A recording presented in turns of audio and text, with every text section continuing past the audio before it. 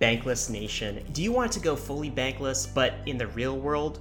Monolith is the DeFi account that you need. It wraps your ETH address in a bankless Visa card, and it does so much more.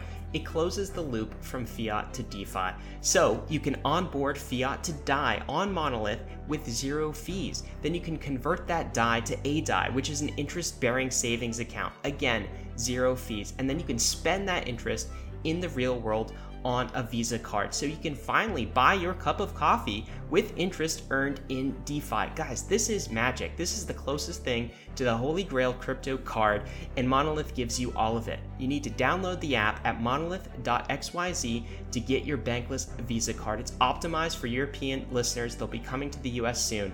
And when you get that Visa card, the Monolith card, tweet about it when you do. I love seeing people unpackaging their beautiful bankless Visa cards. It makes me realize that the revolution is here. Search Monolith in the App Store.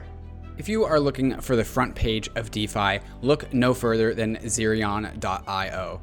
Zerion is your home base for managing your DeFi portfolios. Zerion offers a central place for you to engage with all of the DeFi protocols and assets that you engage with on a daily basis, but all in one central spot. I've loaded up a wallet, and Zerion is giving me the portfolio performance of all the assets in this wallet over time, as well as a breakdown of all the assets that I own, as well as all of my transaction history that I've ever done in an easy to view fashion. Zerion also lets you invest right into DeFi's best yielding financial opportunities right from their homepage. Zerion also makes it super easy to access interest in DeFi using applications like Compound and Aave in the background. You can also exchange your assets using the Zerion app using an exchange aggregator in the background to make sure that you always get the best rates. You can even use the Zerion mobile wallet to add your MetaMask or Argent or another Ethereum address right into your mobile wallet so you can see your portfolio and engage in DeFi on the go. Here I just loaded up my Argent wallet, and now I'm going to load up my MetaMask as well. And Zerion will do the same thing. It will add all of my assets and wallets together all in one space and give me a portfolio summary of what's going on. Adding wallets is trivially easy. If you already have a MetaMask, you can get it right into the Zerion app, and it can sync with your desktop app as well. And the best part is you can also buy Ether right into the app itself. Use the Invest tab to look at all the things that you have invested in, as well as other opportunities. And coming soon to the Zerion app is the ability to buy and sell your assets straight from your mobile device. So download the app. It works on iOS and Android. Go to Zerion.io, plug in your wallets, and get a historical report of your portfolio over time, as well as a comprehensive breakdown of all the assets that you own and how much yield they're generating for you.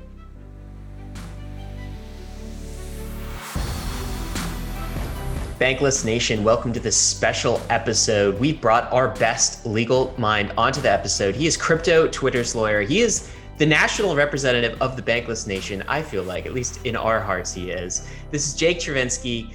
He's also the chief legal officer at Compound Labs, and he is here to help us understand this new 12 o'clock midnight rule that just came down the pipe, the proposed rule from Treasury Secretary Mnuchin.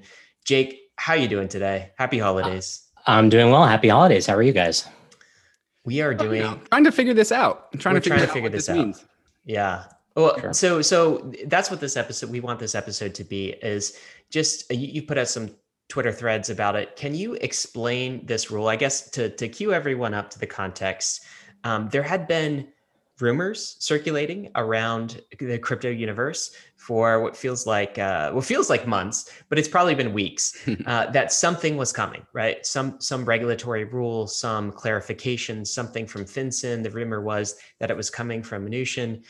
You put out this tweet a couple of weeks ago that said, "Hey, heads up, get your coins off of exchanges." Get kind of sounding the alarm again that something was coming. So this has been, I guess, in the rumor mill for quite some time. We finally got what was coming down the pike. I hope this is all that's coming down the pike, but it finally landed, and it is a proposed rule from the Financial Crimes Enforcement Network in the US. And the title is, it's aimed at closing anti-money laundering regulatory gaps It does have an impact on crypto. And so we are here to understand what that is. I'm going to share maybe your tweet thread, Jake, because I think that provides a great summary of what we're looking at here. But could you just go over like where this rule came from, what it actually is, and the highlights of it? Sure. So you're right that this is the long-awaited new proposal from FinCEN, the Financial Crimes Enforcement Network, that everyone has been talking about for quite a while. It is the only thing that we're expecting for now. So this is sort of the big fight that we need to have before Treasury Secretary Mnuchin is out of a job in January. So to give you sort of an overview, FinCEN is a bureau of the Treasury Department that enforces the anti-money laundering regulations, which, to boil it down to a very simple explanation, requires certain regulated financial institutions to have compliance programs that record certain information about transactions that their customers are conducting through those intermediaries, and also to report some of that information to the government, among other requirements. Of course, crypto exchanges and custodians and other service providers are regulated financial institutions and have to comply with the AML regulations that FinCEN enforces. FinCEN derives its authority from the Bank Secrecy Act, the BSA, which we talk about a lot when we're discussing these types of regulations. The Bank Secrecy Act is federal law passed by Congress. It delegates authority to FinCEN to create its own implementing regulations. So FinCEN gets to decide to some extent what the rules are going to be for what financial institutions have to do to comply with the AML regulations. Until now, crypto companies that were subject to the Bank Secrecy Act only had to do this type of record keeping and reporting for certain transactions. Generally speaking, transactions between regulated financial institutions. So transactions from institution to another institution. And this was done under something called the travel rule, which we also talk about a lot, which basically says when institutions send crypto between each other, they have to send along with that crypto information about the people who are parties to the transaction. So, the names and the addresses, social security numbers, other information about the parties to the transaction. Until now, and including right now, the travel rule does not apply to transactions from institution to an individual's wallet where they hold their own private keys. This is what the government calls an unhosted wallet, as opposed to a hosted wallet, which is basically just an account that you have with an exchange or custodian. I think we're sort of trying to get away from the term unhosted, which sort of signals that when a person holds their own private keys, it's somehow unusual or scary or dangerous or something like that. It's just self-hosted. It's not unhosted, right? Sure, self-hosted, you could call it non-custodial. You could just call it a wallet, right? If you have a Ledger or a Trezor or a MetaMask, that's just a wallet. And if you have an account at Coinbase or Gemini or some other exchange, that's an account that you have with them where they are in custody of your assets. But anyway, the travel rule and the anti-money laundering regulations did not apply to transactions between an institution and your wallet. This new proposed rule that FinCEN put out on Friday would extend AML regulation to those transactions from institution to personal non-custodial wallet, so that for you to withdraw your Bitcoin or Ether or other asset from Coinbase to your own wallet, Coinbase will be required to collect your name and address associated with that wallet. The impact of this regulation basically is an increase in the amount of record collection and reporting that an exchange or custodian would have to do. Now, with Coinbase, they do that anyway, right? So in order to onboard or trade with Coinbase, it's AML KYC. You have to provide identity, you have to provide address, all of those things. But I guess the distinction here is that it wasn't explicitly required when you withdrew some crypto assets from Coinbase to a particular wallet. Like they didn't ask necessarily for you to prove or identify that particular self-hosted wallet. Is that kind of the difference here? Because I guess tell us about what we have been doing and submitting, and then like what it's going to look like moving forward should this move forward. Yeah, so that's right. So Ryan, let's say you have an account at Coinbase, right? Coinbase has already KYC'd you. They know who you are, and they have all of your information related to your account with them. But when you go to withdraw assets from Coinbase to any other address on the Bitcoin blockchain or the Ethereum blockchain, they do not ask you for information about who owns or controls that public address that you're withdrawing to. So this new rule would require you to say you're withdrawing to an address that is controlled by a certain person, whether it's you, or let's say you want to withdraw assets from Coinbase to David's wallet. You would have to give Coinbase David's name and David's physical address, or else they would not allow the transaction. That's interesting because we do that all the time with, you know, a lot of people use exchanges as a poor man's version of a mixer. If you want your transactions to be obfuscated from one ETH address to another, you can kind of route it through an exchange. So something like that, I guess you'd have to prove. Do you have to prove it, or you just have to identify what the wallet is on the other side? If I just say, yeah, this is David's wallet, and here's this address and information, do I have to prove that it's genuinely David's wallet? It's a great question. And it actually gets to one of the biggest flaws of this rule, which is no one knows and the rule doesn't say. So what the rule says basically is the exchange has to verify you, the customer. So Ryan, if you have an account at Coinbase, Coinbase has to quote unquote verify your information, but they do not have to verify the name and address of the person who's on the other side of the transaction. They simply have to obtain an electronic record of their name and physical address. So basically, this is very uncertain what that means.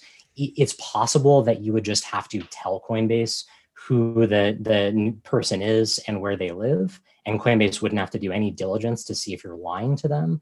It's sort of hard to believe that FinCEN would be okay with that because of the two requirements that this rule has. One is that a Coinbase or other exchange or custodian has to collect the name and physical address for transactions over $3,000.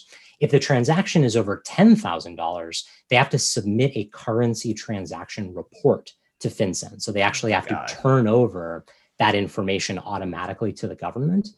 And the problem with this is someone like Coinbase can't turn over information to the government if they haven't done any diligence to see if that information is correct. So they would, in theory, have to do some kind of verification or something like that to see if you're lying to them. It's just totally unclear what's actually sufficient in order to satisfy that requirement. So the person on the other side of the wallet, say David, might have to somehow verify his identity associated with that account before Coinbase would release the funds to his wallet, let's say. That's a possibility. It's certainly possible. And, you know, one of the sort of disappointing things about this rule is whenever we have new rules, we want them to be clear so that the institutions that are subject to them know how to comply. When they don't know how to comply, we end up in this world where you have lawyers like me trying to give them good advice, but not really knowing what's good enough. And what we see in traditional finance often is when you have this element of uncertainty, institutions decide, we don't know how to comply. We don't want to take the risk that we're going to get this wrong. So we're just not going to allow this type of activity at all, because that way we know we're not going to commit any kind of violation. Right. This is known as de-risking. So in the worst case scenario, someone like Coinbase says, look, we don't know what's enough to verify or be sure about the name and address of someone who controls a public address on the Ethereum blockchain. So we're just not going to allow any transactions with those addresses at all. That way we know that we're not going to violate the law. And maybe, Jake, that's where your tweet came from a while ago, where you said, you know, maybe now is a good time to get your money off of exchanges, because perhaps you were fearful that exchanges didn't know what to do, therefore that they would just start restricting in an abundance of caution. Is that maybe that's where that tweet came from? That's part of it. The other thing is, aside from the actual text of the rule, I think it's important to consider what government is trying to achieve here. And specifically what Secretary Mnuchin, who's really the brains behind this idea, what he is trying to achieve. That end result, where it is impossible to withdraw assets to your own wallet, where you can use them in a censorship-resistant fashion, that is what Secretary Mnuchin wants. He believes that crypto addresses are Swiss banks in everyone's pocket. He is fundamentally opposed to that concept. And I think that if he could pass a rule that says self-custody is illegal, period, I think he would. I think that, not to get into sort of the inside baseball here, but, there have been a lot of reports about how much lobbying went on behind the scenes to stop something like that from happening. And thankfully, the rule didn't come out as bad and restrictive as that. But ultimately, we have to understand that there are policymakers who think that is the solution here, to mandate custody so that they can reassert the ability to censor these transactions. And so I wouldn't be surprised if we had aggressive regulators that they would try to use a rule like this as a smokescreen to disguise a desire to prohibit those transactions. So I want to back up real quick and kind of go over the technical details of what we think this rule is likely proposing. So when you get a Coinbase account, you actually get one specific Coinbase wallet, one specific Ethereum address, one specific Bitcoin address. They can change, but until they do, you have one address, right? And if you want to, according to this new rule, if you want to send outbound money, you have to attest to the ownership of that wallet either by you or somebody else.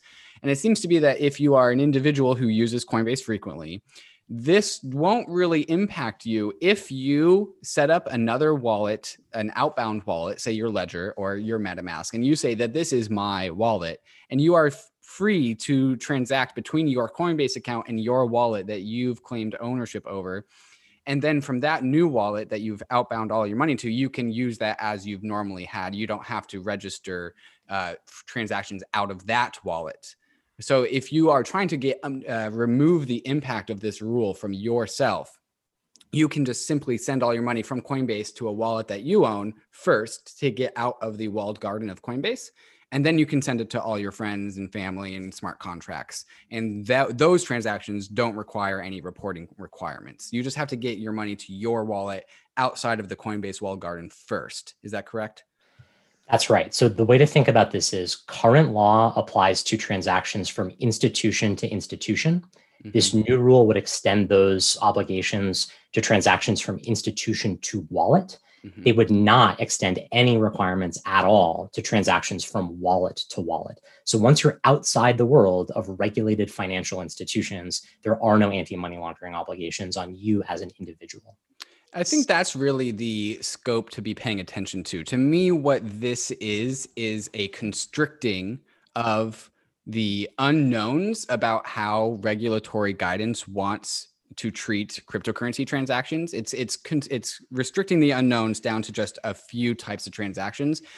But then ultimately we find ourselves in like across the outside of the walled garden in the crazy world of DeFi, where we still haven't gotten regulation on that. It seems to be there's just like this approach, this incremental concreteness about what the state wants. And now it's getting further and further into the world of DeFi. And now it seems to have just gotten one transaction closer, right? That's kind of how I view this. Yeah, I think that's right for now. I think it's just important to keep in mind as we look at a policy battle that I think we'll be having for years to come, that the ultimate world that many policymakers would like to see is either one where assets are very difficult to get out of that walled garden so that they can maintain control over as much of this financial activity as possible, or a world where there are some requirements that are imposed on wallet to wallet transfers. We haven't seen any jurisdiction, at least that I'm aware of, in the world try yet to impose some regulation like that. But, like I said, I think as a policy matter, there are some folks in government who would really like to see that. So this is a battle that we are going to be fighting for a long time. Yeah, let's be clear. I mean, this is absolutely the final boss raising its head, right? It's not unleashing hell and all its torpedoes and all its firepower on crypto yet. But this is absolutely the final boss kind of like peeking its way into crypto. And the interesting thing about this, Jake, is this also could have been a lot worse, right? We could have gone down the path that Switzerland has gone down, which is a bit more arduous, as I understand it. in terms of identifying like self-custodied wallets. We could have gone down the path that maybe Mnuchin wanted to go down, which is sort of like prohibiting self-custodied wallets altogether and ETH addresses altogether. So this is definitely the final boss raising its head and poking around at crypto. But it's also not as bad as it could have been. I'd love your thoughts on that. And also your thoughts on, is this, I guess, more arduous? Is this kind of proposed rule, more arduous than what we see in the traditional financial state? Have they specifically targeted crypto? So yes to both of those questions. Yes, this is the final boss, right? This is government perceiving peer-to-peer financial networks as a threat both to their monetary sovereignty and their ability to track our financial transactions for ostensibly law enforcement purposes, but also any other reason why the government might want to have insight into our financial activity.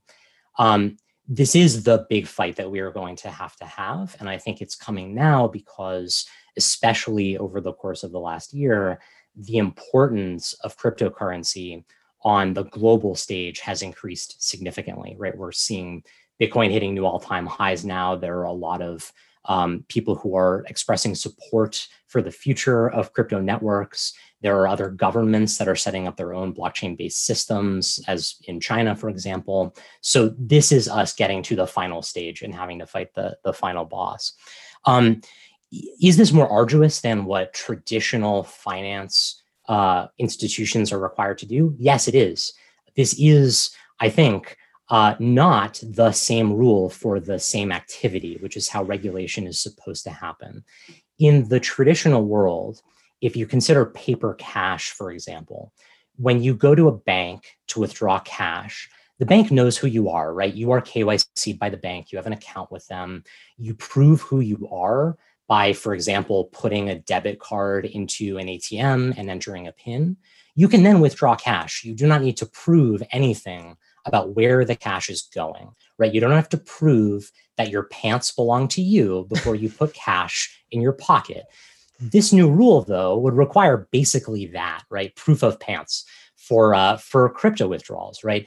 You are already KYC'd by a crypto exchange. You prove who you are by logging in and hopefully using two-factor authentication. You should then be able to do whatever you want with your money. And this it's an ATM. It becomes an ATM. That's exactly right. And as we all have talked about since the very beginning of Bitcoin with Satoshi's white paper, this is peer-to-peer cash. It is a bearer instrument, and there's no reason why it should be subject to additional restrictions beyond how paper cash has been treated for decades and centuries. This is very much, to me, Jake, the macro battle here, because it very much feels like, and this applies to crypto absolutely, but not just crypto, as the world, as our society transitions more to a digital world from an analog world, it feels very much that those in power, those in control, whether it's a large corporation like Facebook or whether it's a nation state, want to strip away and take away rights that we previously had in the analog world because it's digital, because they can, because it's easier, because you can put it all in a database. This is one of my biggest worries for our world as we enter the 21st century, right? We need like a digital bill of rights that spells out our individual sovereignty and our rights inside of this digital landscape. Because if the nation state and like the powers that be get their their preferences in place, there will be a stripping away of rights that we previously had in the analog world as we enter the digital world. It's my big fear for all of this stuff as we enter the 21st century. You are so speaking my language. And I think this is so important to understand that as the world transitions into the digital era, we are losing rights that we used to have and that should be guaranteed, especially here in the United States, by the Constitution. So just as an example, when you walk down the street now, you are captured basically every step of the way by cameras everywhere in cities, right? You basically do not have any privacy the second that you step outside of your home. 50 years ago, that was not the case, right? And similarly with money and finance, there were many more ways to transact 50 years ago privately that we're just losing now because so many of these transactions are moving online, where records are naturally kept and where they're being shared with government thanks to the Bank Secrecy Act. And the question is, as everything comes to be online in one fashion or another, at what point will we say our rights still matter and we should still be able to protect them in the digital space, just like we had in the physical space for so long? They're boiling the frog, guys. We have to actively stand against this stuff. Let's talk more about this rule, Jake, because so it feels like it's definitely inconvenient for exchanges and like anyone who runs a custody crypto service provider, the Coinbases, the Circles, the BitPays, definitely inconvenient. It feels also inconvenient for users, but there's something here that is also hidden that could throw a wrench in things. And Jeremy Lear from Circle mentioned this. Niraj from Coin Center mentioned this. Niraj used the term, I think, I'm going to look up a tweet. He said this might break smart contracts. They might have broken smart contracts with this ruling. And what I think he means is that so far we've been talking about the very simple use case where you're withdrawing from Coinbase to another ETH address or Bitcoin address that an individual owns or some organization owns that has some physical location, right? But we all know in DeFi, this is not the case often. In fact, like we think the use cases are going to be you withdraw to protocols, you withdraw to money robots, right? You withdraw to some sort of programmable DAO that doesn't have an address. There's all of these use cases. Because if there's an address, it is therefore trusted, and that's not what we are here for. Exactly.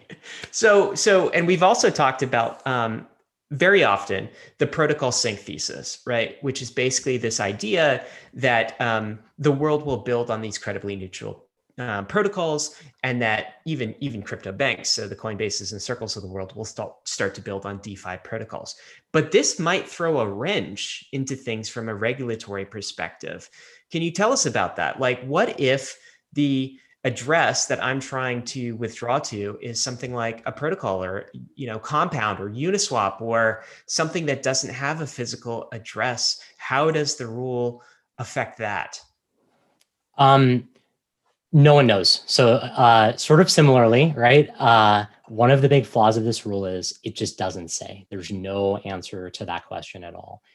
The rule is drafted to consider that very basic use case of Ryan is a customer of Coinbase. Ryan wants to withdraw assets either to his own hardware wallet or to a hardware wallet controlled by somebody else. And Coinbase is required to collect the name and physical address of the person who owns that hardware wallet, whoever that person is.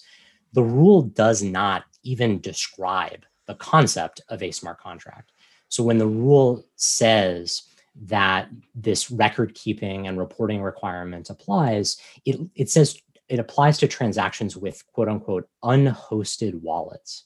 And it defines an unhosted wallet in the way that we would talk about an ordinary non-custodial wallet. It's a public private key pair where an individual, not an institution, is in control of the private key. It is, of course, theoretically possible that a Coinbase could figure out how to get comfortable obtaining the name and physical address of the controller, the owner of a private key. It's totally incomprehensible how they could do that for a decentralized protocol, right? Decentralized protocols are not people. They do not have physical locations. I think there's maybe three ways of looking at how this might apply. And this is a good point for me to throw in my usual disclaimer that although I am a lawyer, I am not your lawyer, nor do I represent anyone listening to this. And so nothing that I say here is legal advice, just sort of my thoughts on where this might go. But I think there's a couple ways of looking at this. One is because the rule does not talk about decentralized protocols, it doesn't apply to decentralized protocols, right? There just wouldn't be this requirement at all to obtain any records related to those protocols. Okay. DeFi protocols don't have private keys. Contract assets don't have private keys. Right. So it may be that this rule just doesn't apply at all, and it's no problem at all for DeFi or for smart contracts, and we don't have to worry about it. That's one way of thinking about it. Another way of thinking about it would I like be, that way. I like that way of thinking that sounds about it. reasonable. yeah, me too. But this is the problem when you have a rule that just doesn't say, which is you could imagine a regulator trying to make some argument that a decentralized protocol is a subset of an unhosted wallet, and they really meant for that to apply. And hey, exchange, are you sure that you feel comfortable sending customer assets to that protocol? Or do you really want to de-risk that activity, right? This is where you're giving leverage to individuals working in government to scare their subjects of regulation out of doing certain things. And by the way, that also scares the innovation away from jurisdictions like the United States, for instance, right? So Binance might feel perfectly comfortable building on top of DeFi, but maybe a US jurisdiction-based exchange does not as a result of this. They try to de-risk things. Right. Sorry, there are other ways to interpret it. Yeah, tell us. Yeah, so the first is, look, this rule doesn't apply to DeFi at all. Everything is cool. A second way would be to say, the rule technically applies, it says, to exchanges to collect the name and physical address of the counterparty to the transaction. The counterparty might not be the decentralized protocol or the smart contract. It might be some other person who is using the decentralized protocol or smart contract. So imagine an institution, for example, that is conducting an exchange through a decentralized exchange protocol, like a Uniswap or something like that. Well, maybe the government could say, the rule requires collecting the name and address of whoever is on the other side of that trade. It's not the protocol, it's the counterparty, right? And that, I think, would be probably impossible, because how do you figure out who the counterparty is? Right. It might mean a specific individual. It might mean something else. I think the protocol, the contract, is the facilitator of economic activity between one and another party, or one and multiple parties. And there's no way that we really see any ability for these parties to actually like coordinate outside of that contract in some sort of like email fashion or telegram saying, hey, here's who I am, because the whole nature of the protocol is to not really require that. Right. There's just no infrastructure to make that happen. I think the third and maybe the worst way of looking at this is, you would say every single user of the protocol is a counterparty, right? So every single liquidity provider in Uniswap, in theory, is a party to every single transaction that goes through Uniswap. I mean, that's how Ethereum works. There's no way to tell which liquidity providers you're purchasing through Uniswap or something like that. So then you could say the rule requires Coinbase to get the name and physical address of every single person in the world who is using a protocol. So who knows? Jake, because of this ambiguity, right? Every single legal team, as part of these exchanges, as part of anyone who does custody of crypto asset, is having that conversation. And it's probably pissed. And they're probably saying, like, their legal teams are probably saying like something along the lines of what you just said, where there's ambiguity here. What's your risk tolerance? You could interpret it in these three ways. How would you like to proceed, basically? So what that ends up doing is it has a chilling effect on exchanges doing work with decentralized protocols. Is that a valid take? That's very valid. I think it does a couple things. One is, yes, it scares people away from activity that isn't clearly prohibited, but that they're just not sure how they can comply. It's really the worst thing about regulation is when there's uncertainty, right? Businesses don't mind complying with regulations when they know how to comply and avoid the risk of a violation. It's uncertainty that chills innovation. The other problem is it pushes a lot of this analysis, and to the extent that there is any clarity, it pushes it into behind the scenes conversations between specific entities and the regulators that they're talking to in private conversations behind closed doors. So it may be that Coinbase would go to FinCEN and have a conversation with them and work out some deal of how FinCEN is going to apply this rule to Coinbase specifically, but no one else is going to know what that conversation sounds like. So the process becomes private as opposed to public. And this is really the biggest issue with this rule is not even so much the substance of the rule, it's the process. It's that the public is supposed to have an opportunity to participate in this rulemaking. The industry is supposed to have an open public conversation with regulators about what rules make sense, what they can actually accomplish, what's going to achieve the goals that government wants to accomplish in the end. And that's not what's happening right now, right? This is just a last minute rule that Secretary Mnuchin is trying to force through before he's out of a job in 30 days. So, why is he doing this? Right. So there's a number of things going on. First off, it's extremely unclear legislation, so we don't like that.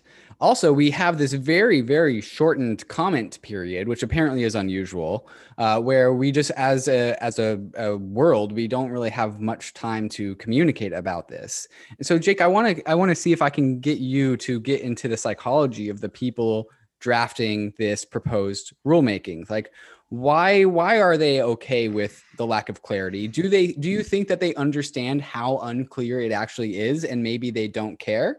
And what's with the shortened comment period? What's up with all of this? This is weird. Like, all of this has a through line of kind of giving the middle finger to our industry, right? That's what I'm interpreting it as. It's very weird. It's totally out of order. It is not how policy should be made in the United States. It's very unusual in terms of the policy process we usually see. But first, let me just make one quick correction. David, you said this was legislation. It's actually not legislation, and that's an important distinction. Legislation comes from Congress. It comes from our elected representatives, our representatives in the House and the senators in Congress. That's where this kind of thing should be done, right? These kinds of very significant rules should go through the democratic process. They should be considered by our representatives who are accountable to us. This is administrative rulemaking that's coming from one individual who was not elected, but rather was appointed, who is not answerable to us at all. And that really is sort of what's behind all of this. It's a personal passion, I suppose you could call it, of the Treasury Secretary, who is in charge of the entire Treasury Department. This is something that Steve Mnuchin thinks is important. Why exactly, with everything going on in the world, with everything that the Treasury Department could be focused on during a raging pandemic, while we're all trying to figure out if there's a stimulus deal that's going to help Americans feed themselves instead of standing in food lines, why this is the priority, I have no idea. And I think a lot of people are pretty confused and surprised that this is how Secretary Mnuchin wants to spend his time right now. I think it's important to note that there is not consensus in favor of this rule within government broadly or within the Treasury Department specifically. FinCEN, which would be tasked with enforcing this rule, is actually fairly friendly to the industry.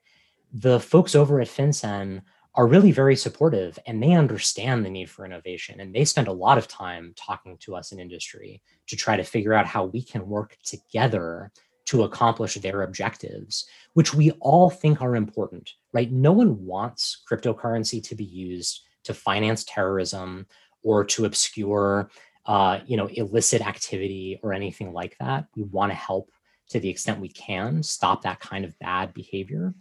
FinCEN, I think, is unfortunately having to take its cues from its boss, Secretary Mnuchin, who's decided that with limited time left, the only way that he can get this rule in effect before he leaves office is to do it through this very hasty, very inappropriate process. And that's just what we're dealing with now. Yearn is DeFi's first self-building project on Ethereum, focused on producing products for those who are interested in earning yield in DeFi. Yearn's various products are all built to suit each individual investor's preferred level of risk, from various vault strategies that leverage DeFi tokens to the safer Earn system, which relies on stablecoins. Vaults are aggressive yield farming robots, each with a unique strategy that is designed to maximize the yield of the deposited asset. Yearn employs some of the most informed developers in DeFi to keep the vault strategies updated with the various yield farming opportunities on Ethereum. For customers who are more risk adverse, the Yearn's Earn product may be for you. Earn is a yield-aware dynamic money market that automatically seeks the best interest rates across the various DeFi protocols and regularly migrates your deposited stablecoins between the DeFi protocols that are returning the best yield at the present moment. YEarn is a system that is just a little over 4 months old, so things are still very much an experiment. However, this hasn't stopped people from depositing over $700 million worth of assets into the YEarn system in order to find yield on Ethereum. Perhaps the people that deposited all this money were tired of constantly making daily transactions to follow the best DeFi interest rates, and maybe the gas fees that they were paying ended up eating too much into their profits. With YEarn, it doesn't remove the risk of these various protocols that it leverages, but it does remove the overhead of constantly trying to make sure you're finding the best yield, and also so that you don't have to pay for gas to switch up your assets. Check out the products that YEarn has to offer at yearn.finance. That's YEARN.finance, which they also have a nice statistics page to see what other people are doing. When you own crypto, what really matters is the security and ownership over your assets. Being a part of the bankless nation means having complete sovereignty over your crypto. The easiest way to do that is with a Ledger hardware wallet. A hardware wallet is a little device that manages your private keys for you, so you don't have to worry about proper private key management. Your Ledger hardware wallet keeps your private keys private, but still lets you have easy access to your crypto. The combination of my Ledger hardware wallet and MetaMask lets me store my crypto assets in the most safe way possible, but still lets me easily access Uniswap or all the other DeFi apps that I use on a daily basis. If you already have a Ledger wallet, you can use the Ledger Live app to participate in some of the money verbs that we discuss in the Bankless program. The Ledger Live app is your headquarters for managing your personal crypto finance. It's a great tool to manage the assets you hold on your ledger, as well as receive a portfolio summary of all the assets that you have stored. Using the Ledger Live app, you can buy Bitcoin, Ether, and stablecoins and have it sent directly to your Ledger hardware wallet, skipping over the trusted exchanges and getting your assets into your control. You can even use the Ledger Live app to swap crypto assets natively inside of the app, so you never need to send your crypto assets away from your ledger to make a trade. Buying a ledger is like buying a fire extinguisher. The best time to get one was yesterday, especially if you're doing something silly like holding your crypto in a hot wallet that's always connected to the internet. If you haven't gained full control over your crypto yet, go to the link in the show notes and get your ledger today. And Jake, you don't have to comment on this, but this is a rule coming from a banker for bankers. The worst of bankers. Let's talk about so the problem.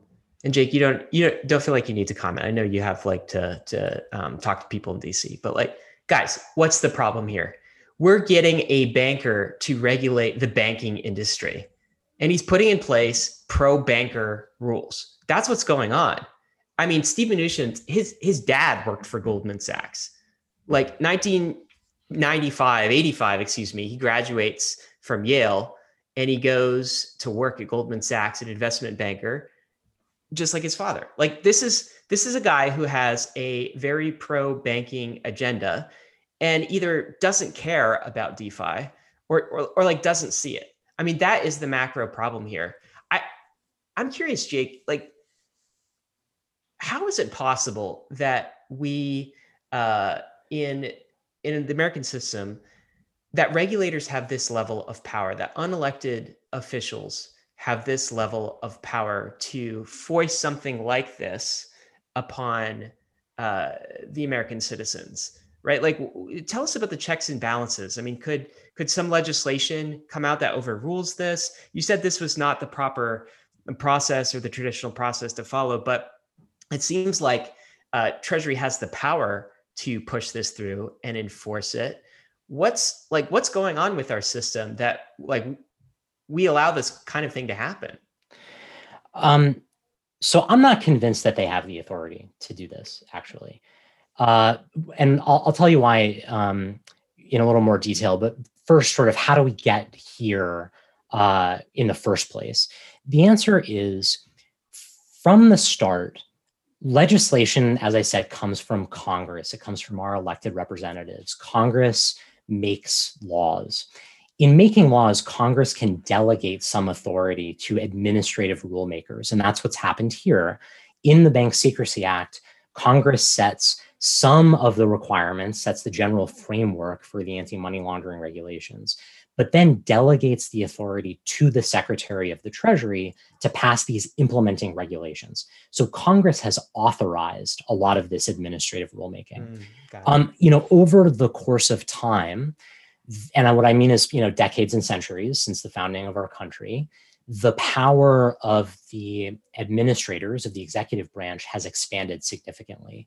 And a lot of that is, as Congress has sort of become less effective, they've wanted to push off a lot of these tough decisions to someone else who's not going to be challenged or won't have to take difficult political positions in order to implement those rules. There are also good reasons this happens, right? It's really hard and really not necessary all of the time to go to Congress and get all of our elected officials engaged on the minutia of the definition of a money transmitter, right? It's okay to let administrative rulemaking take care of that. The thing is, administrative rulemaking is limited by something called the Administrative Procedures Act, the APA, which is another federal statute that outlines how rulemaking has to be done. The APA has requirements called notice and comment rulemaking requirements, which says when the executive wants to adopt rules, it first needs to give notice to the public of the proposed rule, and then it needs to accept comments from the public to give the public an opportunity to participate in the rulemaking process. And only after it's done that can it implement a new rule. And then after implementing a new rule, they have to give at least a 30-day period before the rule becomes effective, right? Which gives people time to figure out how are they going to comply with that new rule.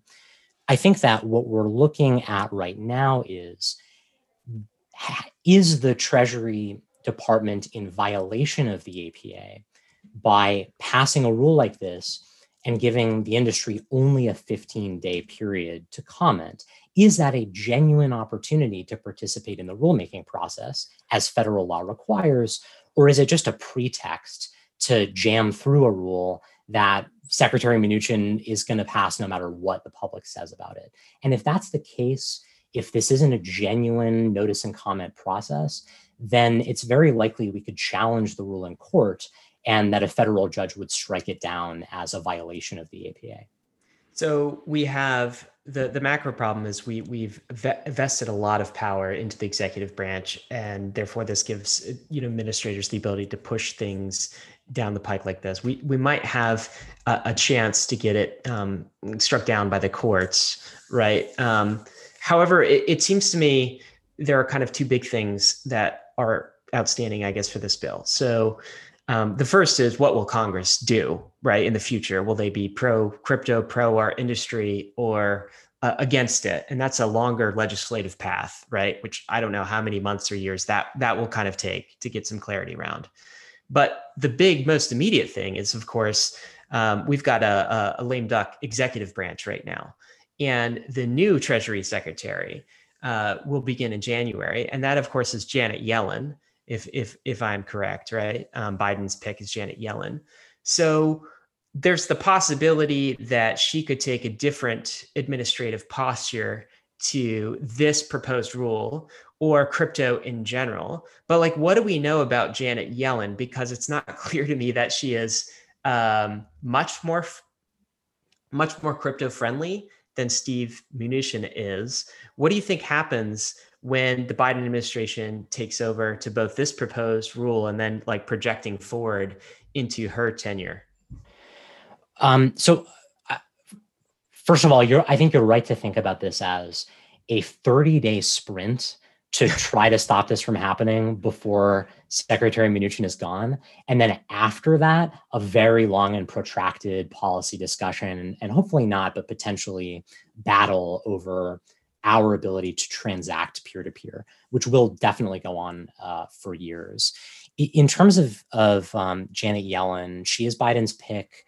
I think it's fair to assume that she will be confirmed. Everyone seems to support her. She's a fairly moderate voice. I don't think that she'll be challenged. So I do expect that we will have a Treasury Secretary Yellen at some point, probably February, maybe March. To say that she's more positive on crypto than Secretary Mnuchin isn't saying much. You really can't get worse than Secretary Mnuchin, in truth. But I do think there are reasons to be hopeful. And if nothing else, I do think that a Secretary Yellen will be open to having an adult conversation with industry and with the people who have input on this issue, will be willing to listen to reasonable voices. And so I think if we can just survive this 30-day period, hopefully without this rule going into effect, we'll have a fresh slate starting on January 20th at 12:01 p.m. Eastern, and we'll be able to have a real discussion about what types of regulations might be appropriate, right? We are going to have that discussion. We're not going to live in a totally unregulated world forever in terms of DeFi specifically. But we just need to get to that point and start having that conversation and see where Janet Yellen is on these issues, what matters to her and what we can accomplish. Maybe I'm overly optimistic or overly bullish about my industry, but I feel like if we got a person or set of regulators that could have what you just said, Jake, which is an adult conversation, then that is bullish for our side of the debate, our side of the conversation. And again, maybe that's just my bias, but I feel like an adult conversation benefits us, bodes well for us as representatives of the industry, due to some very sound arguments that I hear coming out of people like you, Jake, and people like just the whole cohort at Coin Center. Simply arguments like if the status quo is to create regulation that mimics earlier regulation, then crypto has a lot going for it that could be protected by legacy regulation. And I feel like if we could just get a quote unquote adult in the room that we can help regulate this industry appropriately, that seems like the best path forward for both sides. Does that resonate with you? Very much so. I completely agree. I think that if we can have this conversation out, if we can get all of the nuance out and discuss the cost benefit analysis of preserving financial privacy and improving the ability of individuals to get access to financial services and having more resilient financial infrastructure for the modern era, right? All of these things, I think, are very persuasive. And I think the weight of the evidence and the weight of the arguments falls on our side. Obviously, I wouldn't be here doing this if I didn't believe that very strongly.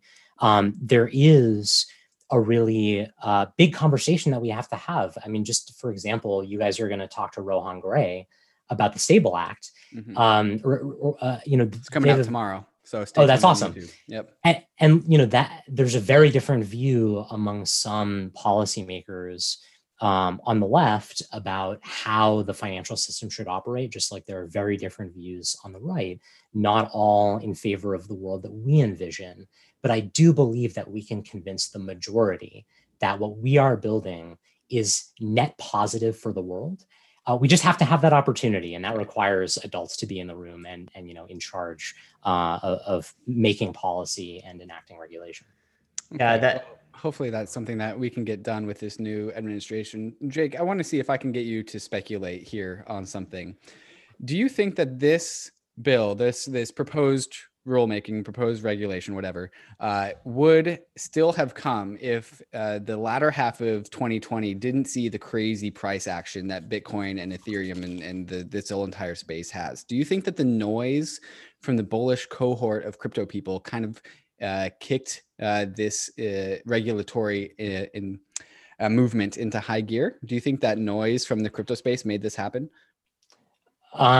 This would have happened anyway. In fact, I think it's the opposite. I think that if not for Bitcoin setting new all-time highs and getting a lot more support and becoming front of mind for a lot of people who in past years weren't interested in this. I'm thinking about the Stan Druckenmillers of the world, right? The big investors who've gotten into this. I think if not for that, then the regulation would have been worse.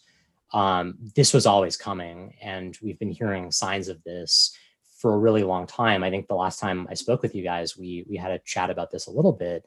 Going back to June of 2019, the FATF the Financial Action Task Force, an international standard setting body, was already talking about money laundering and terrorist financing concerns of peer-to-peer transactions.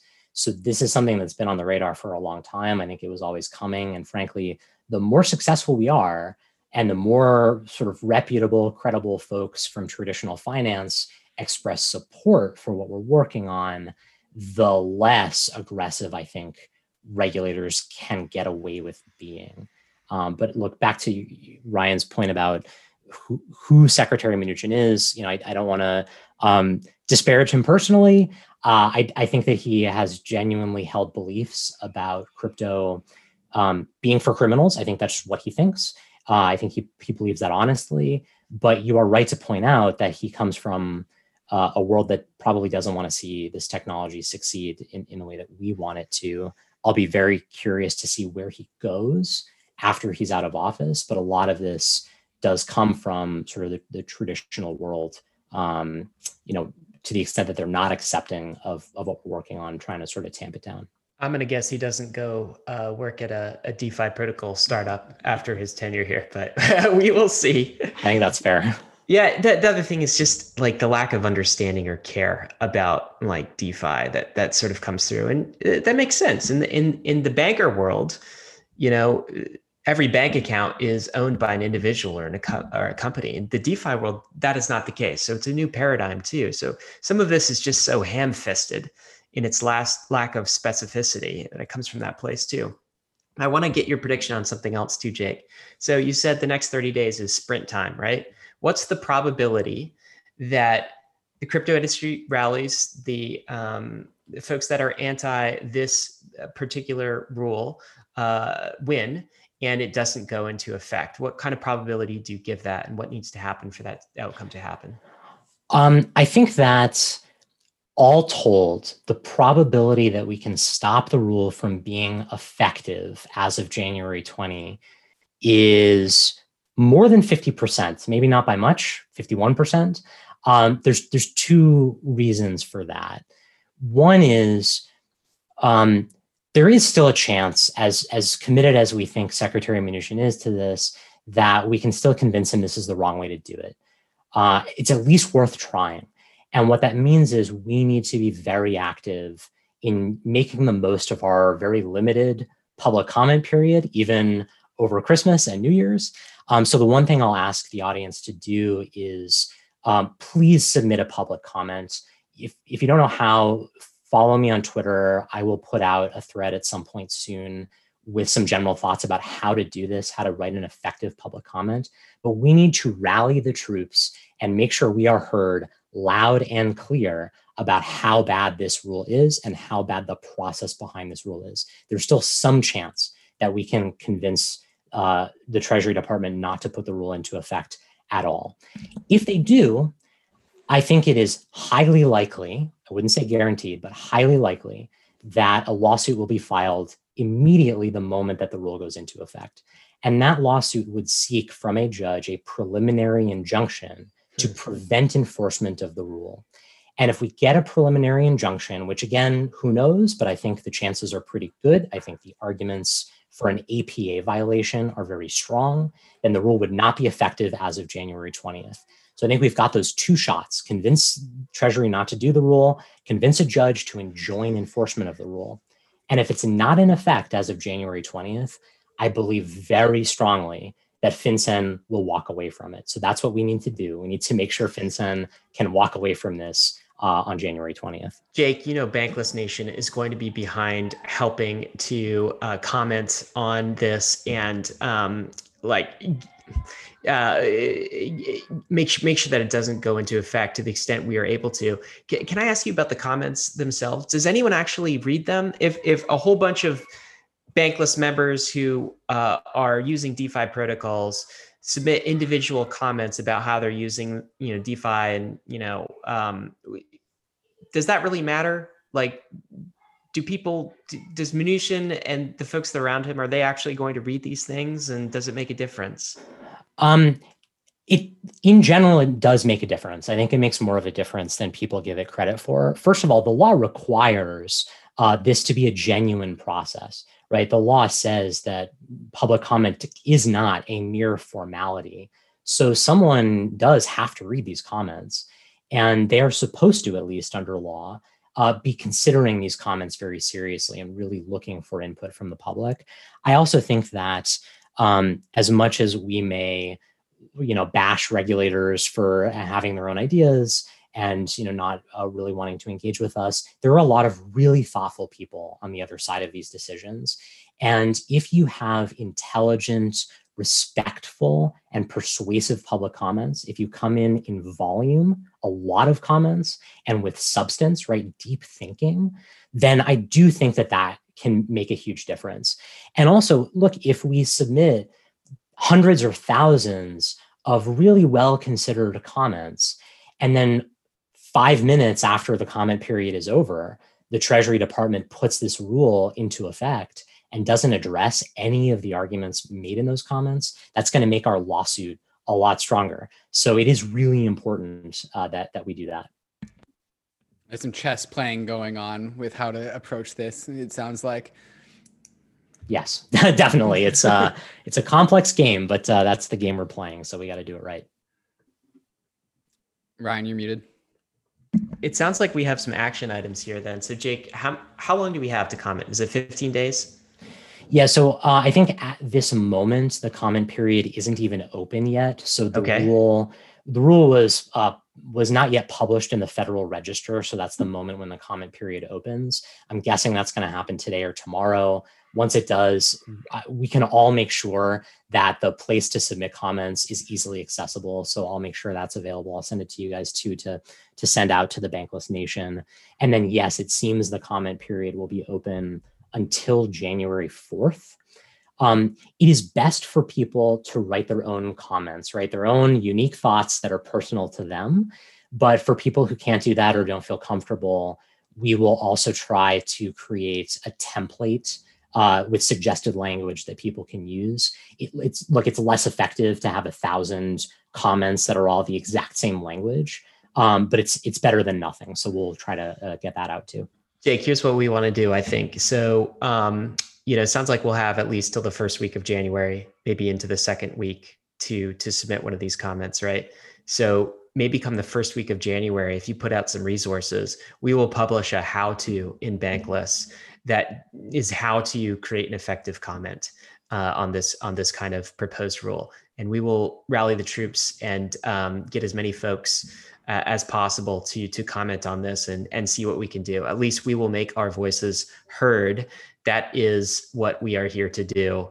I tweeted this out. It's, to me, this kind of thing, long term, it's not really crypto that has to worry about it, right? Like it's the US. It's crypto will be fine, whether or not very severe regulation goes into place. Like long term, crypto is going to survive. It's going to be fine. Other jurisdictions, other nations will adopt it. That at least is my belief. This is kind of like more for the US. Does the US want to put a chill on this industry and get left behind the rest of the world, right? That's a question. As an individual that lives in the US, I don't want that to happen. I want like the US to take an active role in promoting cryptocurrency. So that to me is another reason why we comment and why we try to push this through at the nation state level.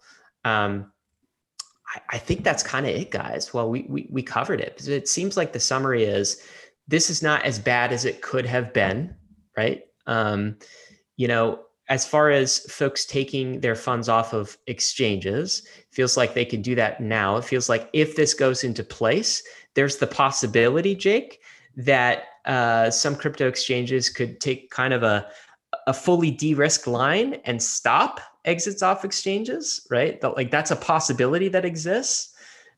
So you might want to use this period of time to think through the implications of that and like maybe withdraw some funds from exchanges. Comment period coming up. It definitely feels like this turnover from Mnuchin to Janet Yellen could be another opportunity for us. It also feels like the fight is not over yet. So this 30-day sprint is going to be a very important period of time for us to try to get this proposed rule out of the conversation and knock it down. So is there anything else in summary, David or Jake?